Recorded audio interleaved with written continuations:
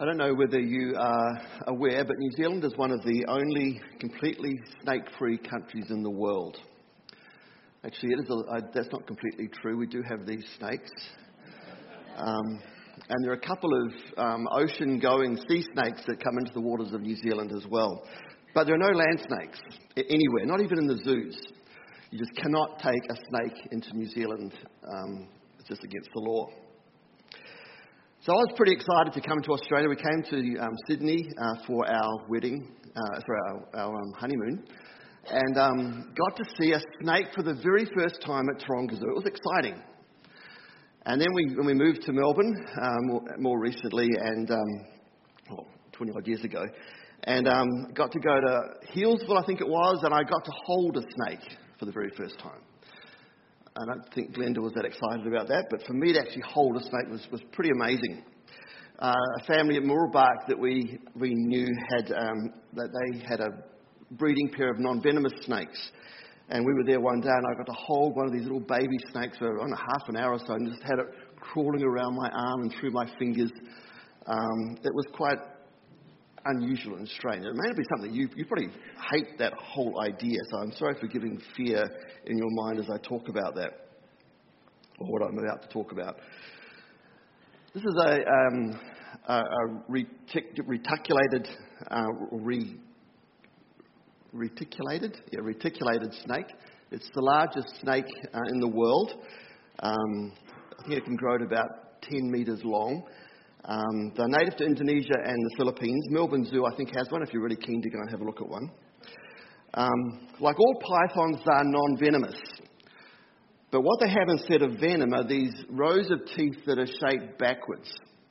And they grab hold of their victim, and their teeth are like two forks going into the flesh of the victim. Sorry, we'll get through this pretty quick. So the python grabs hold and then wraps itself around its victim and then squeezes. It constricts their victim, not by crushing them, but by suffocating them. So every time the victim breathes, and a farmer in Indonesia was a victim of one of these a couple of years ago, every time the victim breathes, their chests go in and the snakes tighten and tighten until they actually suffocate or have a heart attack. Not very pleasant creatures to think about. Satan is first revealed in the Bible, in Scripture, as a snake in Genesis chapter 3. And there in the creation story, we see him using the tactics of a snake. The same tactics that he uses here in the story in Joshua chapter 7. So often we read the story of Achan, and we think it's a story about a man and his terrible sin. And it is a story about that. But it's so much more than that. This is a story about the attacks of Satan. How Satan comes as a snake and grips hold of the people of God with these teeth, and then wraps himself around trying to crush the life out of God's people. Last week, as Jenny alluded to, we read about how God gave the people of Israel this amazing victory over Jericho. How the walls of Jericho came down without even a battle, as the people marched and did what God had commanded them to do. And God told the Israelites that this city was to be completely devoted to Him. They were to destroy all the evil things in the city, what was going on in the city that was so corrupted and so evil to God, but to keep the good things for Him. And that meant for the people that they got absolutely nothing. Because God wanted to teach the people a lesson. As they established themselves in this new land, this promised land that God had given to them, He wanted them to find their complete fulfillment, their complete satisfaction in Him, entirely in Him. And so God was teaching them to depend entirely on Him, that He was enough. So everything else had to be destroyed, except the gold, the silver, the bronze and the iron. God says to his people, in verse 18 as Jenny read, "But keep away from the devoted things, so that you will not bring about your own destruction by taking them. Otherwise, you will make the camp of Israel liable to destruction and bring trouble on it." God was giving them this warning before the battle. God knew exactly how Satan was going to attack, how Satan attacks his people, how people's hearts are so tempted by what Satan puts in front of them. And so in advance, he warned his people, don't touch the devoted things. Don't go anywhere near them, or you'll bring destruction not only on yourself, but also on the entire camp. An individual sin would have national consequences. God's coming down hard on sin here, warning the people because he wants their hearts. He wants their devotion. He wants them to be totally devoted to him and not distracted by other things around them. Notice how Joshua chapter 7, or I'll just skip that. Sorry, I'll have to, not sure where that came from. That was that one, sorry. Joshua chapter 7 begins. It begins with the word but. Now, as soon as you see but, you think, well, what happened before? Why is this word, what's changing? Well, in chapter 6, we see this great victory. The Battle of Jericho, the city just falls before the people. God gives it into their hands. All looks rosy and good as the people think, well, we're going to march forward now. God is with us. God's going to go ahead of us. Victory is ours as we take these cities. But verse 1 shows that not all is good in the camp of Israel. But the Israelites were unfaithful in regard to the devoted things. They were unfaithful. How? How were they unfaithful? And we see how this unfolds. Because of a man named Achan. Because of Achan's unfaithfulness. Because of idolatry. Often when we think about idolatry, we think of these sort of things. Physical statues or things that man has made. And you see these everywhere when you visit places like Thailand. But in terms of the Bible, an idol can be anything. An idol is anything you worship over and above God. Anything that you love more than God. Anything that matters more to you and more to your life than God does. An idol can be anything. We live in a world of idolatry, don't we? All around us we see people who live for their careers, who live for sports, for things that give them pleasure, that give them satisfaction, things that give them notoriety or give them fame. But idolatry isn't just an issue out there. Idolatry can happen here as well. Idolatry can happen amongst the people of God.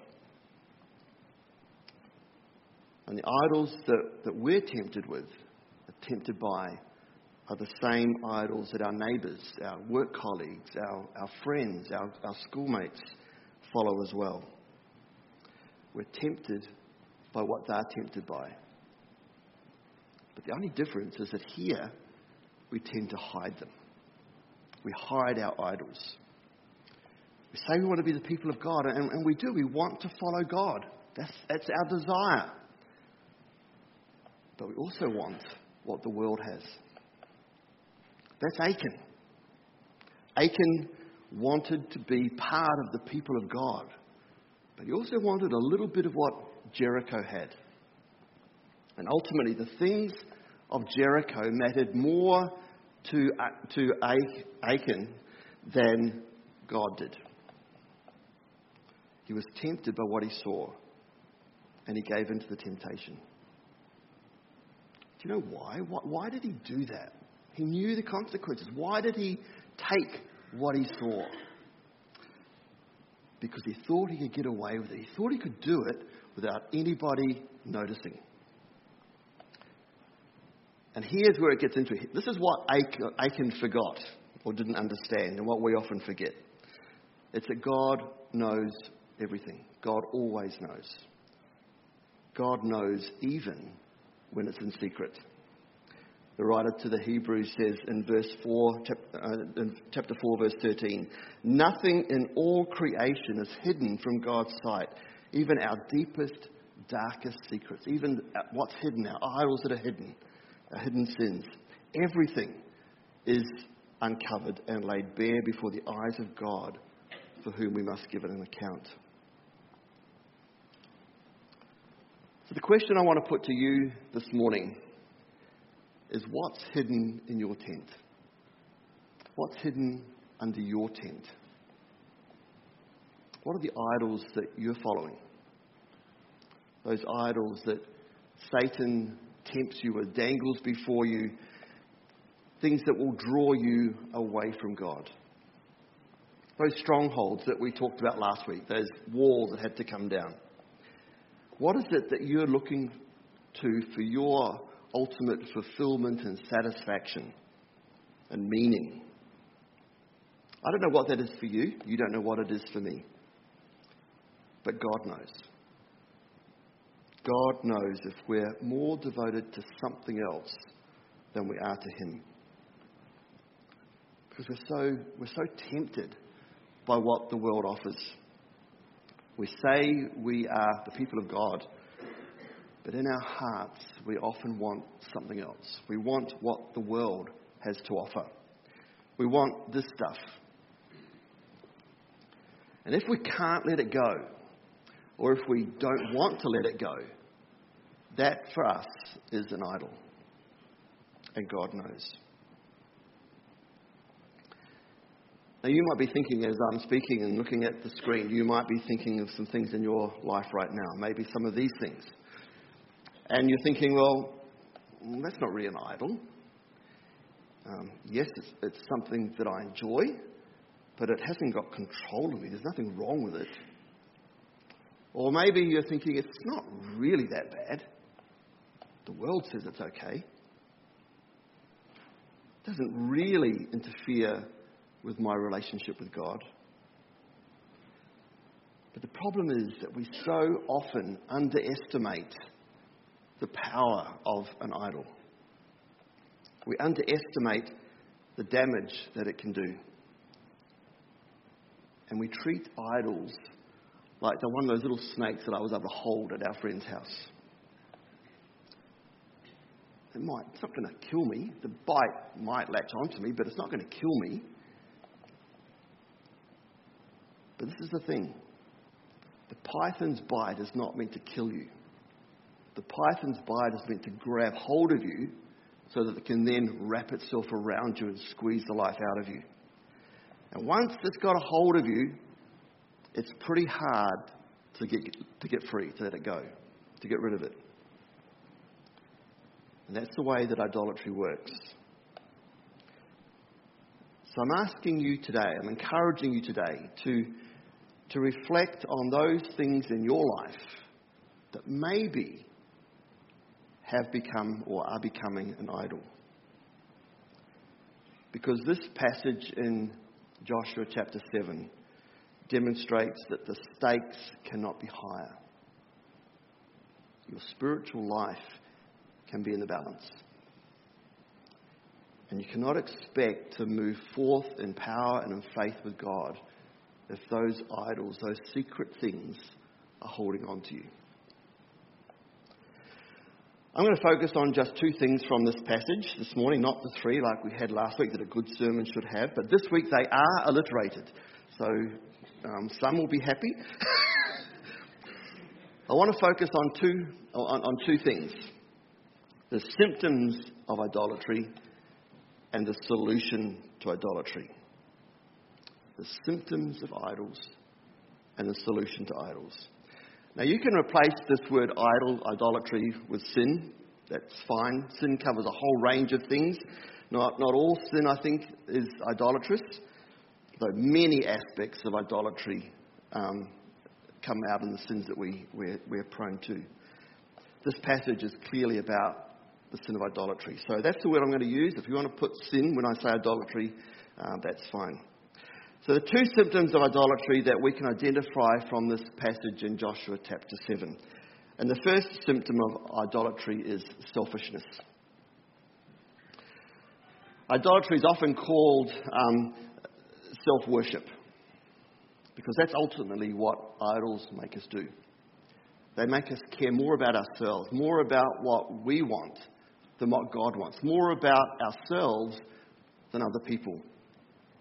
And we tend to fall in love, as we fall in love with an idol, it becomes all about ourselves.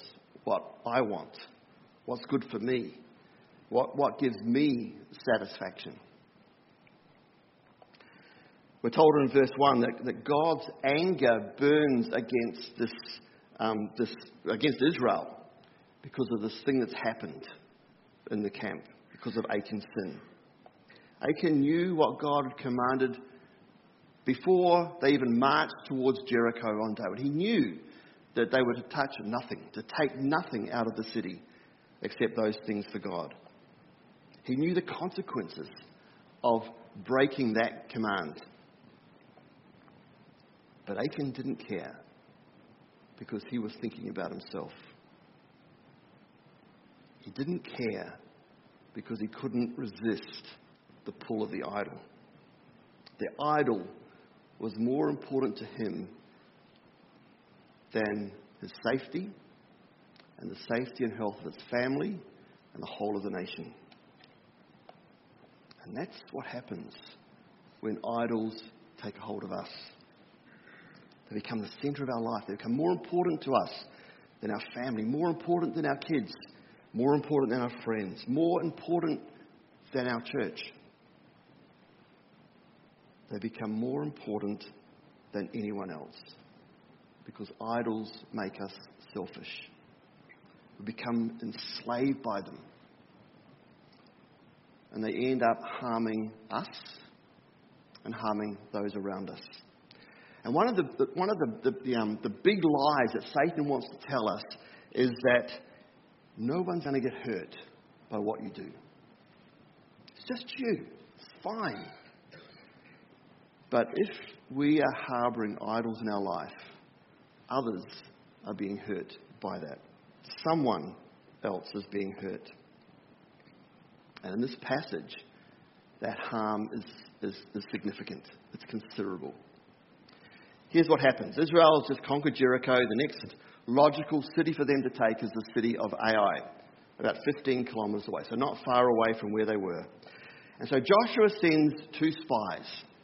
These ones, he's obviously briefed and done better than he did last time, because these don't get noticed as they go into the city to check out what's going on like they did with Jericho. They have a look around, they come back with a report, and the report is there's only a few people living in the city. We can take it at the blink of an eyelid. It'll be a breeze. Don't send the whole army, just send a few. Interesting when they say all this, where's God in this? It's just a decision they make on their own. So rather than wear the whole army out, they send just 3,000 men. And they come up to the city and they're defeated. The soldiers of Ai chase them out of the gates of the city into the countryside, killing 36 people in the process. 36 people die. Their blood is on Achan's hands. They die because of Achan's idolatry, because of Achan's selfishness. Selfishness is always a symptom of idolatry. And here's the second system. Idolatry alienates us from God. Joshua in verse 6 of chapter 7 knows that something is wrong. Something's gone terribly wrong for his people, for the army. And he and their elders fall on their face before God.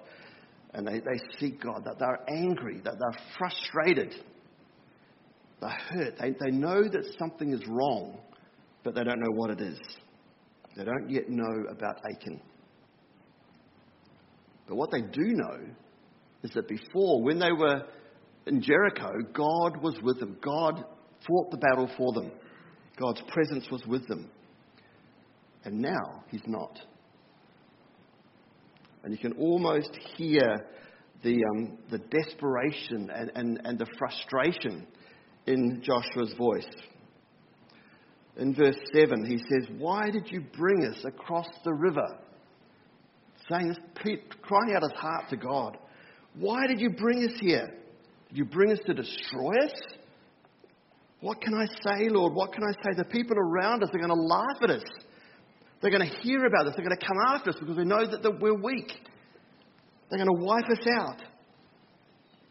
And so he leaves a question with God in verse 9. "What will you do, God, for your great name?" And the Lord answers him in verse 10. And the Lord's pretty harsh when he comes back to Joshua. His answer is to say, "Joshua, get up. Get off your face. Joshua, the problem is you and the people. The issue is with you Israelites, not me. The people sinned. They've been unfaithful. They didn't do what I command. They took the devoted things. They've been unfaithful. They stole. They lied. And because of that, I'm not with you, Joshua. That's why the army failed. And unless you deal with these idols, unless you remove these idols from your camp, I will not be among you." Pretty harsh words from God. We learn from this passage, this story in Joshua, that we cannot expect to have God's presence, for his presence to be powerful among us when we're harbouring idols. Idolatry, sin, whatever you want to call it, alienates us from God. It affects our relationship with God. The pattern of idolatry is always the same. And at some point, these symptoms will start to show. And it's been that way from the beginning. If we go back to Genesis chapter 3, the story, the first story of idolatry in the Bible, and we see how this all unfolds. The story of Adam and Eve is actually very similar to this conquest of the promised land here in the story. Adam and Eve are just establishing themselves in a new land, a new place. God had put them there in the garden. And God's there. They're experiencing God's presence. They're walking with him each evening in the garden. And just like he did with the Israelites, God comes to Adam and Eve and says, "All this is yours except this tree. Do not touch this tree. If you steal from what is mine, there'll be enormous consequences. There'll be consequences for you, and there'll be consequences for everything else." So Adam and Eve, they knew perfectly what the rules were. One tree out of all that they had was what they couldn't touch. They knew what the rules were. They knew the consequences.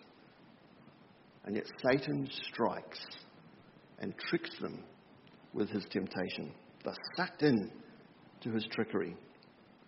He strikes, he latches on, and he wraps himself around them. Adam and Eve become selfish. They want what God wants, or they know what God wants, but what they want becomes more important to them than what God wants. And all of a sudden, quickly, they're alienated from God. And if we think the death of 36 people here in this story is bad and tough and terrible, the story of Adam and Eve and what they did is incomparable. Paul tells us in Romans 5:12, through Adam and Eve's sin, through their idolatry, death comes to everyone. Death comes to us all. So what are the symptoms of idolatry? Selfishness, alienation from God. The other question this morning is, what is the solution? If these are the symptoms of idolatry, what is the solution? Well, there are two steps revealed in this passage. And the first step is dealing with idolatry involves confronting and exposing the idolatry. And that's exactly what God does in verse 13. God comes to the people and says, go and consecrate yourselves. Get yourselves ready. Get ready, because these hidden idols in the camp, because of these, I'm going to come and I'm going to seek them out. I'm going to find where the problem is. Now, what a night that must have been. You think of what it must have been like for Achan to go to bed that night hearing God's going to find out what the problem is. God's going to identify what the problem is. God says there's evil in the camp. There's sin in the camp, and I'm going to find it. And Achan knew, it's me. He knew right away, it's me. He doesn't come forward. He doesn't give up his idols, because they wrap themselves around him and his life. But in the morning, we see what happens. The tribes come forward. Now the tribes, a clan is chosen. Out of the clans, a family is chosen. And out of that family, Achan is exposed. He's the one. He's the one who's sinned. He's the one causing God's presence to leave the nation, the camp. He's the one who's brought shame on the nation, on his family, on the nation, even on God himself. Achan's exposed, and Joshua confronts him in verse 19. Then Joshua said to Achan, my son, give glory to the Lord, the God of Israel, and honour him. Tell me what you have done. Do not hide it from me. Achan's confronted. He's exposed in front of all the people. And at last he says in verse 20, it's true. I've sinned. I've sinned against the Lord, the God of Israel. And this is what I've done. When I saw in the plunder a beautiful robe from Babylonia, 200 shekels of silver and a bar of gold weighing 50 shekels, I coveted them and I took them. Listen to the language that Achan uses. I saw, I coveted, and I took. The three steps of idolatry. I saw, I coveted, and I took. And that's the road to idolatry that Satan wants to lead us down as well. He tempts us. We see. We covet. I want that. And we give in to that temptation. Now, it may be a good thing, or it may be a bad thing that takes over our life in small ways to begin with, and it just grows and grows. And it ends up controlling our lives, controlling our thinking, controlling our very actions. It becomes a stronghold in our life. Like the walls of Jericho, needs to be torn down, taken down. It must be confronted. It must be dealt with. And that leads to the second solution for idolatry. Idolatry must be removed. And this is probably the thing that we don't talk about enough, that we can't talk about enough, because getting rid of idols in our life is so critical, because God is holy. Because he's holy, he cannot tolerate sin. He's so holy and passionate about his holiness that he cannot entertain sin in our lives. He can't tolerate it. He won't tolerate it. Idolatry or any other sin. And that's what makes this passage so confronting and so challenging, because Achan and his family, his entire family, all that he has is destroyed. It's a hard part of the story for us to read and for us to contemplate. We don't know why Achan's entire family had to be destroyed, had to be included in his punishment. We do know that in Joshua chapter 6, God says that whoever takes these devoted things, all they have will be destroyed. Everything the person owns. So by his action, Achan is really signing his family's death warrant as he takes those things from the rubble of Jericho. But it could be that they knew about these idols. Families in those days lived in one big tent, and so it would be very easy for the whole family to know that under this carpet we've got some things that my dad took. We don't know. All we know is that the entire family of Achan is destroyed. The details of this story are horrifying on a purely human level.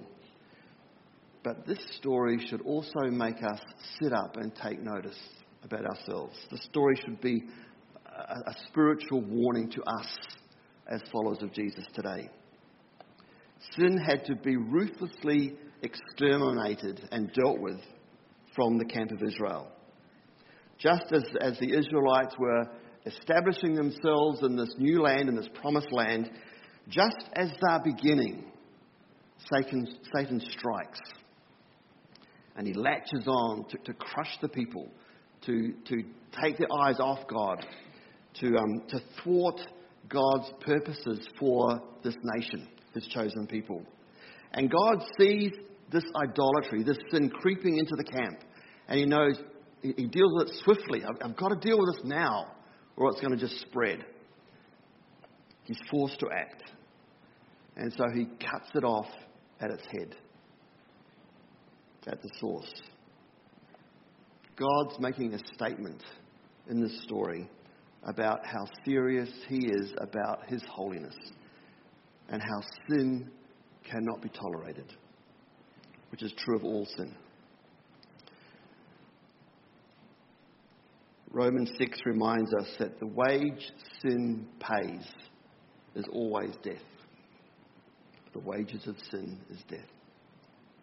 Sin destroys. It eats away at us. It destroys our joy. It destroys our relationships with each other. It destroys our relationship with God. And so God has to deal with it. God demands that we deal with it. He can't tolerate it. Achan and all he had, his family, his oxen, his cattle, everything, had to be dealt with, had to die. And so do we. But for Jesus. Jesus Christ has paid the price for our sins. He died. So unlike Achan, we wouldn't have to die. 1 Peter 2:24. He himself bore our sins in his body on the cross, so that we might die to sins and live for righteousness. By his wounds you have been healed. For us, that's how the story of Achan ends. With the sinless Son of God nailed to a Roman cross because of our sins, dying in our place as our representative, as our substitute, so that we might not suffer the destruction that our sins deserved. So that we may not suffer destruction like Achan suffered, but instead might be forgiven, might be restored. Because of our sin, we deserve to be under a pile of stones in the valley of Achor, like Achan. Our souls destined to eternal separation from God in the place that Scripture calls hell. You and I, are no different to Achan.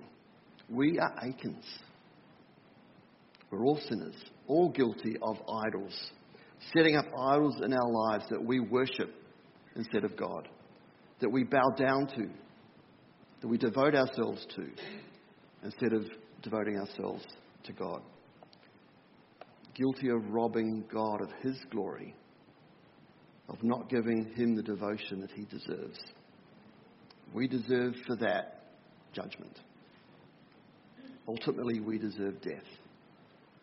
But God. Chapter 7 begins with a but. Victory in Jericho has left the people on a high.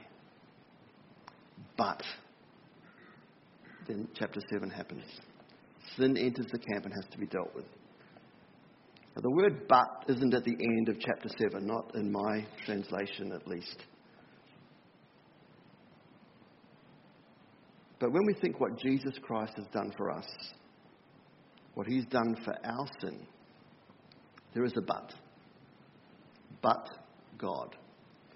Ephesians 2. But God, being rich in mercy, because of his great love with which he loved us, even when we were dead in our trespasses, even when we had the death sentence on us, made us alive together with Christ. By grace you have been saved, and raised up with him and seated with him in the heavenly places in Christ Jesus. This is the grace of God. This is the grace of God freely given to all, to anybody who turns to him and trusts him. No matter what their sin, no matter what their idols, no matter what idols are hiding in their tent. This is the gospel. This is the good news. We were sinners, all of us. We still are. Death was ours, but Jesus. Jesus came. He crushed the head of the snake on the cross. He destroyed Satan's power. He took our place on the cross. He paid the price for our sin. He was willing to die for us, to offer himself a sacrifice for us. And through him, we're forgiven. We're justified. We have peace with God through Jesus Christ, as Paul says in Romans 5 verse 1. Death is no longer ours. Instead, we have life. Life with Christ now. Life everlasting with God the Father. But even as redeemed people, even as followers of Jesus, we can so easily fall into sin, can't we? Satan is still real. His power's gone. His future's sealed up. But he still has power. He still tempts us. We still can get into his grip as he wraps himself around us and seeks to crush us with sin. But our God of grace and forgiveness has also given us his Holy Spirit, his indwelling power to enable us to resist these temptations from Satan, these things that he dangles in front of us to try and take us off track with God. It's a constant battle. I don't know about for you, for me, it's a constant battle. We need to fight. But we don't have to fight on our own. The Holy Spirit is there to help us. He helps guard our hearts and our minds from those things that Satan would want to throw at us. He helps us to confront Satan's attacks with the sword of the Spirit, the Word of God. To be ruthless against our greed, against our envy, against our selfishness, against our complacency, against our self-indulgence. Just a glance was all it took for Achan. Fighting the battle and suddenly sees the expensive robe, the gold, the silver, the iron, the bronze. A split second was all it took for Achan to be entrapped by that temptation. I want it. I'll take it. I'll hide it. No one will know. And we see the devastation of his sin. Those hidden idols that brought nation to the people. We have to be constantly on our guard because that's how Satan works in our life too. One glimpse can be all it takes to trip us up. And when we do fall into sin, when we do give in to what we are tempted by, when we do come to that realization that there are hidden sins in our lives, we need to confront them. We need to confess them. We need to repent of them, to get rid of them from our lives. Scripture tells us that when we do that, when we confess our sins to God, God is faithful and just to forgive us our sins and cleanse us from all unrighteousness. 1 John 1 verse 9. If you're hiding a secret sin today, a secret sin this morning, something that no one else knows, but it's there, eating away at you, pulling at you, controlling you, affecting your relationship with others, your relationship with God, I encourage you, I urge you to confront it today. Come to God, to confess it to God. Come before Him and tell Him. He already knows, but He wants you to admit it, to be honest, to confess it. Ask His forgiveness and He will forgive. And He'll remove that sin. Jesus paid the price for our sins. He paid the price through His death on the cross. God has buried our sins deep in the ocean. I think Corrie ten Boom it was who had her picture of forgiveness was God throws your sins into a lake and puts a sign up that says, "Do not fish." God throws them away, just gets rid of them. So let's be done with them. Let's get rid of the things that we're hiding, the sins in our lives. Let's not bury them in our tent. The only solution to idolatry is Christ. You'll always be wanting more, always something more, chasing after something that will give satisfaction, something that will be better, until you find satisfaction in Christ. So let's keep our eyes focused on Him. Let's saturate our minds with things of Him. Let's fill our minds with the sword of the Spirit, Scripture. Let's fill our minds, our satisfactions in Him. Not in idols, not in things, but in Him. That we might keep walking with Him. Let's pray. Lord God, we come to You this morning. We recognize that sometimes in your word, you speak to us in ways that cause us to stop and to reflect and to think what's going on in my life. And this passage is one of those. This passage from Joshua, it's hard for us to hear a terrible story. It's hard for us to hear about sin and judgment and death. And yet we know that sin is real. That its consequences are real. Lord, we know that You hate sin. We know that You are passionate for Your holiness. You want us to be passionate for Your holiness as well.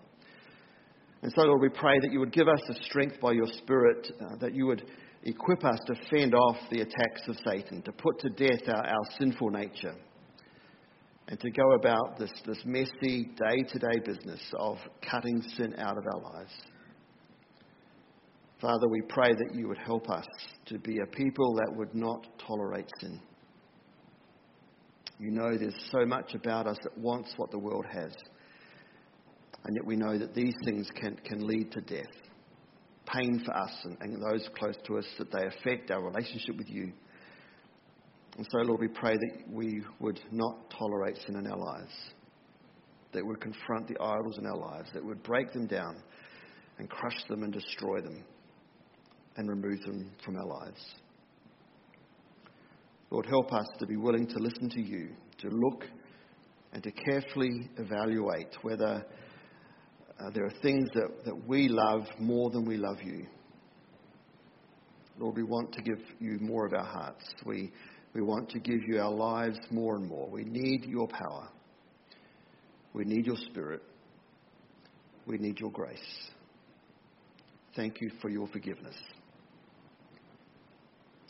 We ask for that in Jesus' name. Amen.